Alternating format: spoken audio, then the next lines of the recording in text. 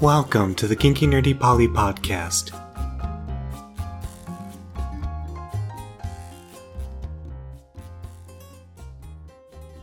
Hello, I'm G. And I'm M. And in this episode of the KMP Podcast, G and I will be discussing what makes a good sidekick and who each of our top favorite sidekicks are. Sidekick here encompasses regular protagonist sidekicks, hero sidekicks, villain sidekicks, companions, any kind of sidekicks. We love them all. They support the mains and we love them. So we wanted to just start this podcast out by kind of defining the role of sidekick. And for me, this is a secondary kind of character or companion character. And they're often kind of written as less. When I say this word lesser, I don't mean in a strictly hierarchical way, but they're often written as someone who has like less superpowers. They're less powerful, less in some way. Sometimes this simply means less screen time. They're just not the spotlight. Yeah. They're not in Or just they have less experience. Or less experience. That's a great way to phrase it, G. But they provide some crucial things to the story and to the main character. And some of those things might be humor, because maybe the main character is more serious. So they might provide a humorous counterpart. They might provide inspiration to the main character. They often provide loyalty. And I wanted to pose this question to you, G. Does this mean they are always the ride or die? Often they are the ride or die, but oftentimes I feel like sort of a test of loyalty, narratively speaking, is like a pretty common element when it comes to sidekicks. Of like, how far are they willing to go for the hero would be a pretty common story, I feel like. Yeah, and I agree with that. And I would say they also tend to have other unique abilities or quirks. Even if they don't have the most powerful ability, they might provide a unique ability that can really make or break a situation. And they also have their own complex and unique personality as well. So that's sort of my perspective on the sidekick character. Yeah. And so the question that I asked myself when you proposed this topic is, what makes a good sidekick, companion or accomplice? And I'll also put this question to you, Em, but the answer I sort of came up with was, narratively, I think the best sidekicks are the ones that balance out the hero, the main character or the hero in some way, and emphasize and sort of provides a contrast of character traits. So the examples I thought of are Watson brings humanity to Sherlock's sort of cold logic, especially in the BBC show. That's sort of highly emphasized, like how different they view the world. Watson brings the humanity, and Sherlock just brings the cold logic. I think another good example of sort of a sidekick character that sort of balances out or emphasizes contrast is Jason Todd. Are you familiar with this character? I don't think I am familiar with Jason Todd. So can you give some background? Yeah, so Jason Todd is one of the Robins, who is a sidekick to Batman. And when his character was first published, he wasn't particularly liked as a character. And then they had some weird phone-in vote competition about whether the character was going to live or die. Interesting. And people voted that he would die, and so the Joker killed him, which has kind of become like a defining quality trait of the Batman story, is like him failing to save Robin. Wow. So due to some comic book shenanigans, as comic books tend to do, Jason Todd comes back to life, unbeknownst to Batman, and he decides that he is going to end Gotham's crime problem his way, which is he's going to become a criminal boss himself and just start a gang war to take out all the other gangs in Gotham. And that's how he's going to get rid of criminals, by just straight up killing them. And I think this provides an interesting contrast to Batman, because Batman is usually written in such a way that he has a very strict, like, no-kill policy. So having like someone that he failed to protect come back and be like, well, your way obviously didn't work. I died. And there's been a lot of very well written scenes about sort of Jason confronting Batman about the fact that he lets his rogues gallery like keep on living when they keep on doing such horrific things, especially the Joker. Interesting. Yeah, I'm not familiar with that as much, but that's really an interesting storyline. Yeah. And you also reference another. Yeah, so this is much more niche. I don't Okay. expect like widespread recognition, but Tamara Pierce's Protector of the Small series, the main character, Keldry, is very stoic, and her best friend, Neil, who I would consider to be Keldry's sidekick in the story, is much more silly and sarcastic. And they sort of complement each other in the story because Keldry is so stoic. There are times where I don't think it would make for interesting dialogue, considering how stoic she is. But having Neil there sort of brings the humor and the contrast. But that is That much more niche. it is more niche, but it also really ties into what I was saying about those traits beforehand, like humor, inspiration, loyalty, and so on. Because those are sort of like those things that I think make good sidekicks, Mm-hmm. those traits.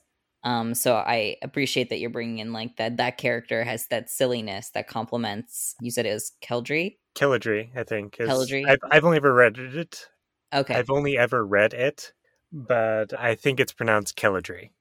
Keldry. Okay, the stoic nature. Yeah, and I wanted to talk about some of my sort of favorite sidekick slash companions, and also, going back to like what makes a good sidekick. I think what drives it is that in the end of the day, it's that they really believe in the main character. Like they truly believe in the ideals that the main character is upholding, and they're willing to like give their all into it. Like they're willing to unite in that spirit. And sometimes when the hero or the main character or the villain, whoever they're the sidekick for, is starting to sway from that path, the sidekick gets them back on track. Yeah. And vice versa. Like I think it goes both ways. So I wanted to bring up TNG as an example, Star Trek TNG.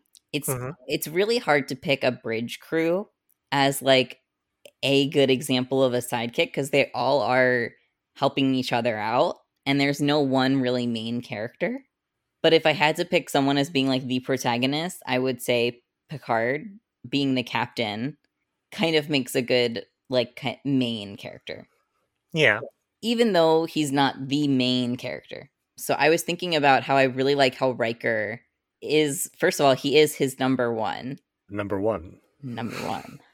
And I think he does a really great job. And I think that has to do with he has a more playful attitude. Picard's a little bit more serious. Riker is a little bit more playful, but he also still like really shows up to his work like 100%. And he shows up and supports the captain, obviously 100%. So I really appreciate Riker's character as to balance out Picard. I think they make a good sort of pairing in that way. Yeah, I do think they have a good dynamic. And I know you haven't watched the original series, but I think Spock and McCoy make good sidekicks for Kirk, Captain Kirk, Mm-hmm. who is definitely the main like TNG. They sort of more evenly distributed the storylines. I feel like in the original series, it was definitely the Kirk show with Spock and McCoy. Okay. Yeah, I've Um, heard that Spock makes a very good sidekick. I don't know McCoy so much. so my understanding from what I think the original intention for the writing of those three characters is that they're like the three parts of the mind. Like Spock is supposed to represent the superego, McCoy is supposed to kind of represent the id, and Kirk sort of bridges the two together as the ego. Oh, very interesting. I don't know how much they stuck with that, but I think that was the original intention of sort of their dynamic of like Kirk says this is the problem we have. Spock presents like a very cold like logical solution, but it's kind of lacking humanity. And McCoy's like, "You cold-blooded Vulcan." So yeah, I think those two also are very good examples of sidekicks. Nice. Yeah, I don't know if I'll ever go back and watch the original series, but I've heard good things about, I've heard some good things in some ways and not so good things in other ways. I definitely think even if you don't watch the entire series, there are some foundational episodes that are good to watch. That makes sense. So I had also watched all of Doctor Who so far. No, you were ahead of me in Doctor Who.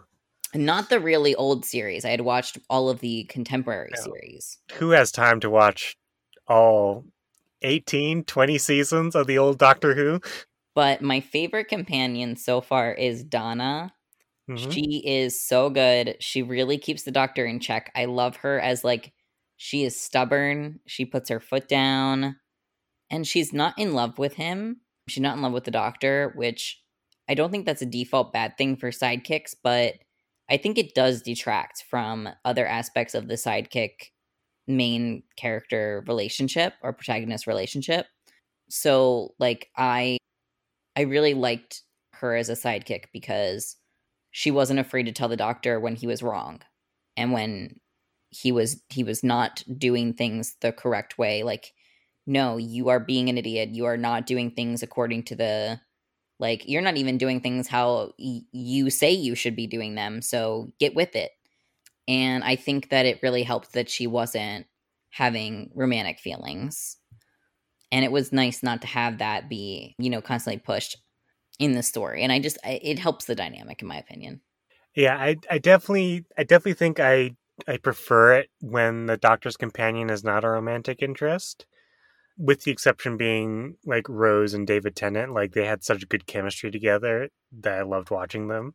But I do love Donna, but I think my favorite sort of dynamic is sort of the found family dynamic when it's the Doctor and Amy and Rory traveling together. So I will say I'll disagree with you on these because for me personally, well, I think it's great. Whatever you like, you like. I was neither here nor there about Rose with the Doctor, Hmm. and I really struggled with Amy, Rory, and who was that? Matt. Yeah, Matt Smith. Yeah, I struggled with them for quite a bit. Look at you knowing actors' names. Well, you kind of have to because with the Doctor, it's just all the Doctor. Yeah, it does kind of make it necessary to clarify which Doctor you're talking about. So then I had to learn some of the names, but I still can't remember all of them.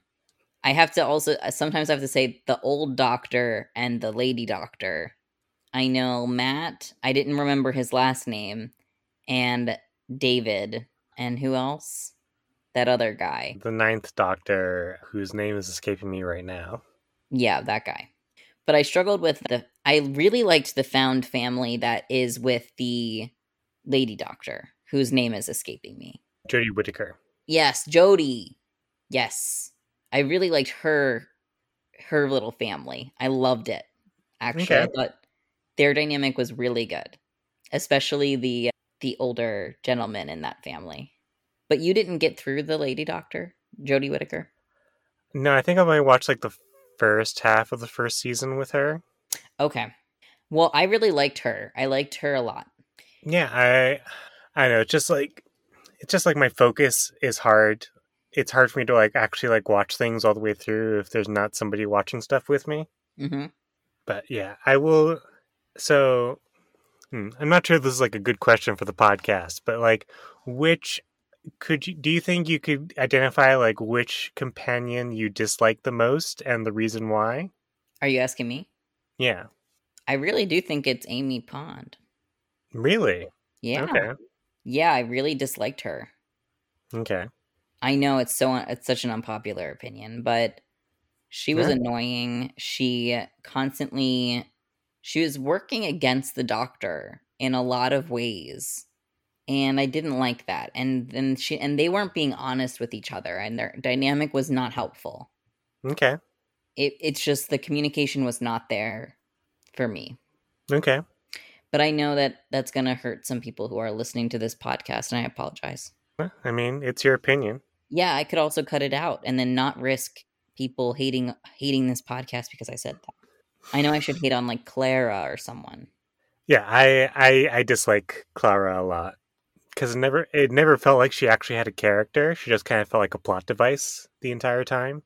Like the one point where they actually gave her some characterization was like right towards the end of her arc, where she was like starting to become too reckless, and like the doctor was like trying to like get her to like slow down and like think more, Mm-hmm. and eventually got her killed. And then they immediately went back on that. It's like, oh no, the doctor is willing to destroy time to save Clara's life. Yeah, I don't like how in Doctor Who, what I've noticed, not that this should be a Doctor Who podcast, we could do a Doctor Who podcast. That would be a good podcast to do. Death is very easy to overwrite Hmm. in Doctor Who, and it made a lot of the stakes not real. I mean, I think that's a problem you're going to have with any show that's focused on time travel. Yeah, but there's like a lot of the doctors had like a moral thing of like, I will not play with that. And then they did it anyway. Yeah. So I also wanted to mention, it's not in here, but I wanted to talk about My Hero Academia really quickly, Okay. Hit me. which is he's not really a sidekick, but it's hard to classify him. Now that I've watched through season 6 of My Hero Academia, because that's where it's on to right now, and I know that the manga is much farther, so of course, like spoilers for everything that we're talking about, but for those who are not caught up on My Hero Academia, we are talking about it. I guess it's not super spoilers, but just know character growth happens for this character, because I want to talk about Bakugo. Bakugo is sort of like this asshole-ish character to the main character who like was a bully to the main character, but he ends up sort of supporting the main character through doing he doesn't he starts to bully him like less and less, and then ends up redirecting that asshole-ish energy into actually like doing not explicitly nice things for the main character, but helping him train, helping him develop his superpowers. And he ends up in season 6 like actually saying and doing some like genuinely sweet things for the main character. And so he's not explicitly in this sidekick role, but he acts in a support role in like fights and in certain scenes and in training and stuff like that. And Okay. so I thought he was an interesting take on this kind of like sidekick character because he's so aggressive. He's like this total asshole who's acting in more of a support role. And so I would say, like, for the large part of My Hero Academia so far, I've really hated him as a, because I'm like, this guy is not helpful. He's really shitty. He's not a friend. And, I don't think assholes make very good sidekicks. But that being said, in this last season, the character growth really came, and I was like, oh, now he's changing that. He's using that energy towards actually fueling the main character, and so thought that was interesting. Yeah, that sounds like a good dynamic or a good storytelling device. It was kind of hard for me to sit through though, because for the first 5 seasons, he's like, ooh, ooh, Ooh. ooh, Is okay, this just going to become the podcast? ooh. Ooh. Oh, stop saying that. That's mean. So I never really got into Lord of the Rings, but in an article that I read on how to write a good sidekick character, the author notes that Samwise Gamgee, is that right? Yeah. From Samwise Gamgee from Lord of the Rings is fiercely loyal to Frodo Baggins, risking his own life risking his own life time and time again to protect his friend. He also has a strong sense of morality, refusing to give in to temptation even when it would mean saving his own skin. And from the little I do, from what I remember of Lord of the Rings, and I don't remember a lot, I remember feeling like Sam was the real hero of the story. I really do. And I'll link that article that I just referenced in the show notes. Yeah, I mean, Sam definitely plays an important role in The Lord of the Rings. And but I will admit one thing that your note made me think of, which is so if Samwise is an example of like an amazing sidekick, I feel like Golem is a good example of like an anti sidekick. Like he does perform a lot of the sidekick functions in the last movie or last book, depending on which ones you've seen or read. You know, he serves as a contrast to the main character, Frodo. For a while, they have similar goals, but, you know, in the end, you know, Golem obsession with the ring sort of overrides everything else. So I thought it was interesting to sort of view Golem as like an anti sidekick, if that makes sense. I think it makes sense. So, like, you wouldn't view Golem as a villain. Not definitely not like a traditional villain. Like a Right. traditional villain, I feel like has goals and a plan to like accomplish something. Golem just has his obsession and nothing else. Right. That makes sense. Yeah. Well, speaking of villains, we've been Yeah. talking a lot about sidekicks for heroes and like protagonists. What about the best villain sidekick? And the number one that I could think of is like Harlequin, maybe, probably. That's the one that I can think of off the top of my head. I don't Mm-hmm. know her that well, but she's pretty famous, so Yeah. I that's mean, what she's now popular enough that she has like her own like TV shows and she's become the protagonist of her own story. yeah, she was the one that I was like, yeah, seems pretty badass. Yeah. So I did think of a few other villain sidekicks. And I think so if we were to go to that wonderful but terrible website, tvtropes.org, I think usually the main sidekick to a villain it will be referred to as the dragon. That's the trope that they use to identify like the main sidekick. Good examples of that I could think of like villainous sidekicks was Count Rugen from The Princess Bride, the six-fingered man, who is the sidekick slash henchman of the prince. Darth Vader from Wait, Star Wars. hold on. Darth Vader is not a sidekick, right? I mean, to the Emperor, yes. Wait, I thought Darth Vader was the Emperor. No, no. Who's the Emperor? The Emperor is Palpatine. Palpatine is someone different? Yes. Oh, I have it all confused. I truly don't understand anything. I thought Darth Vader was Luke's father, who was That's old, correct. and I thought Darth Vader was Palpatine. No. I thought he takes off his mask and he goes, "I'm Palpatine." I mean, it makes just about as much sense as the last movie, so. Okay, so Darth Vader is actually a sidekick? Yes. Wow. Like, he is Emperor Palpatine's, like, sort of chief enforcer. That makes so much more sense now. What makes sense now? Because I saw one of the newer movies Yeah? and I was like, well, who's that guy? Yes. Emperor Palpatine, Darth Vader, different characters. If it Got it. helps at all, technically, Emperor Palpatine's Sith name is Darth Sidious. So he is a Darth different is Darth. not part of the name. It's like a title. It's like a title, yes. It's like a Sith title.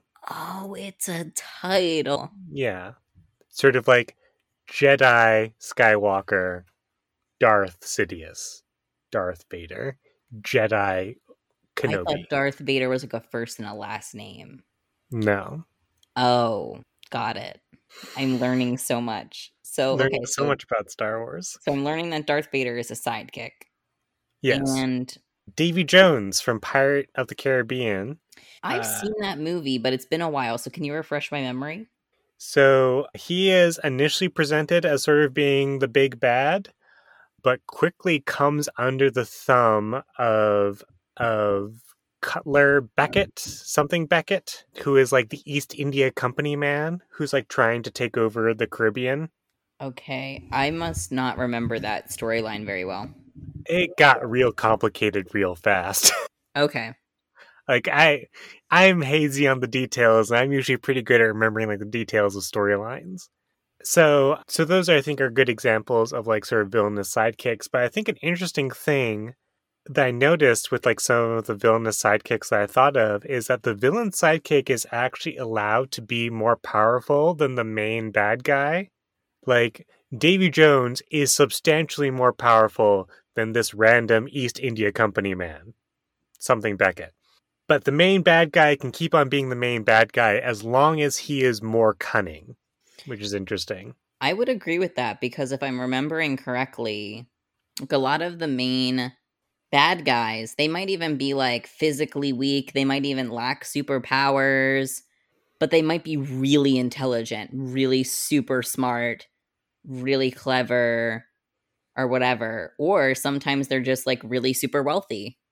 Mm-hmm. And that's how they get everything. And then they have the big, strong, or super powerful people or really super smart people do the work for them. But I remember, I think it was in Doctor Who that some of like the mastermind Daleks, if I remember, some of the main Daleks are like not the more powerful Daleks, but they're like just the more clever ones. If I'm Okay. kind of remembering vaguely, because they're kind of like always like hiding away. Like if you come near me, I'm gonna die because I'm fragile and old. Is that the Daleks thing? That's not the Dalek thing I remember. Am I mixing this up with something else? Yeah, the Daleks thing is like exterminate. Okay, I might be mixing this up with something else. Yeah, they want to exterminate everything. Okay, scratch everything I just said. Okay. I'm thinking of something else. Maybe you're thinking about Palpatine. Is that what he's like? Yeah, he does pretend he spends most of the series like sort of pretending that he's not as hiding his true identity as being the Sith Lord. Interesting.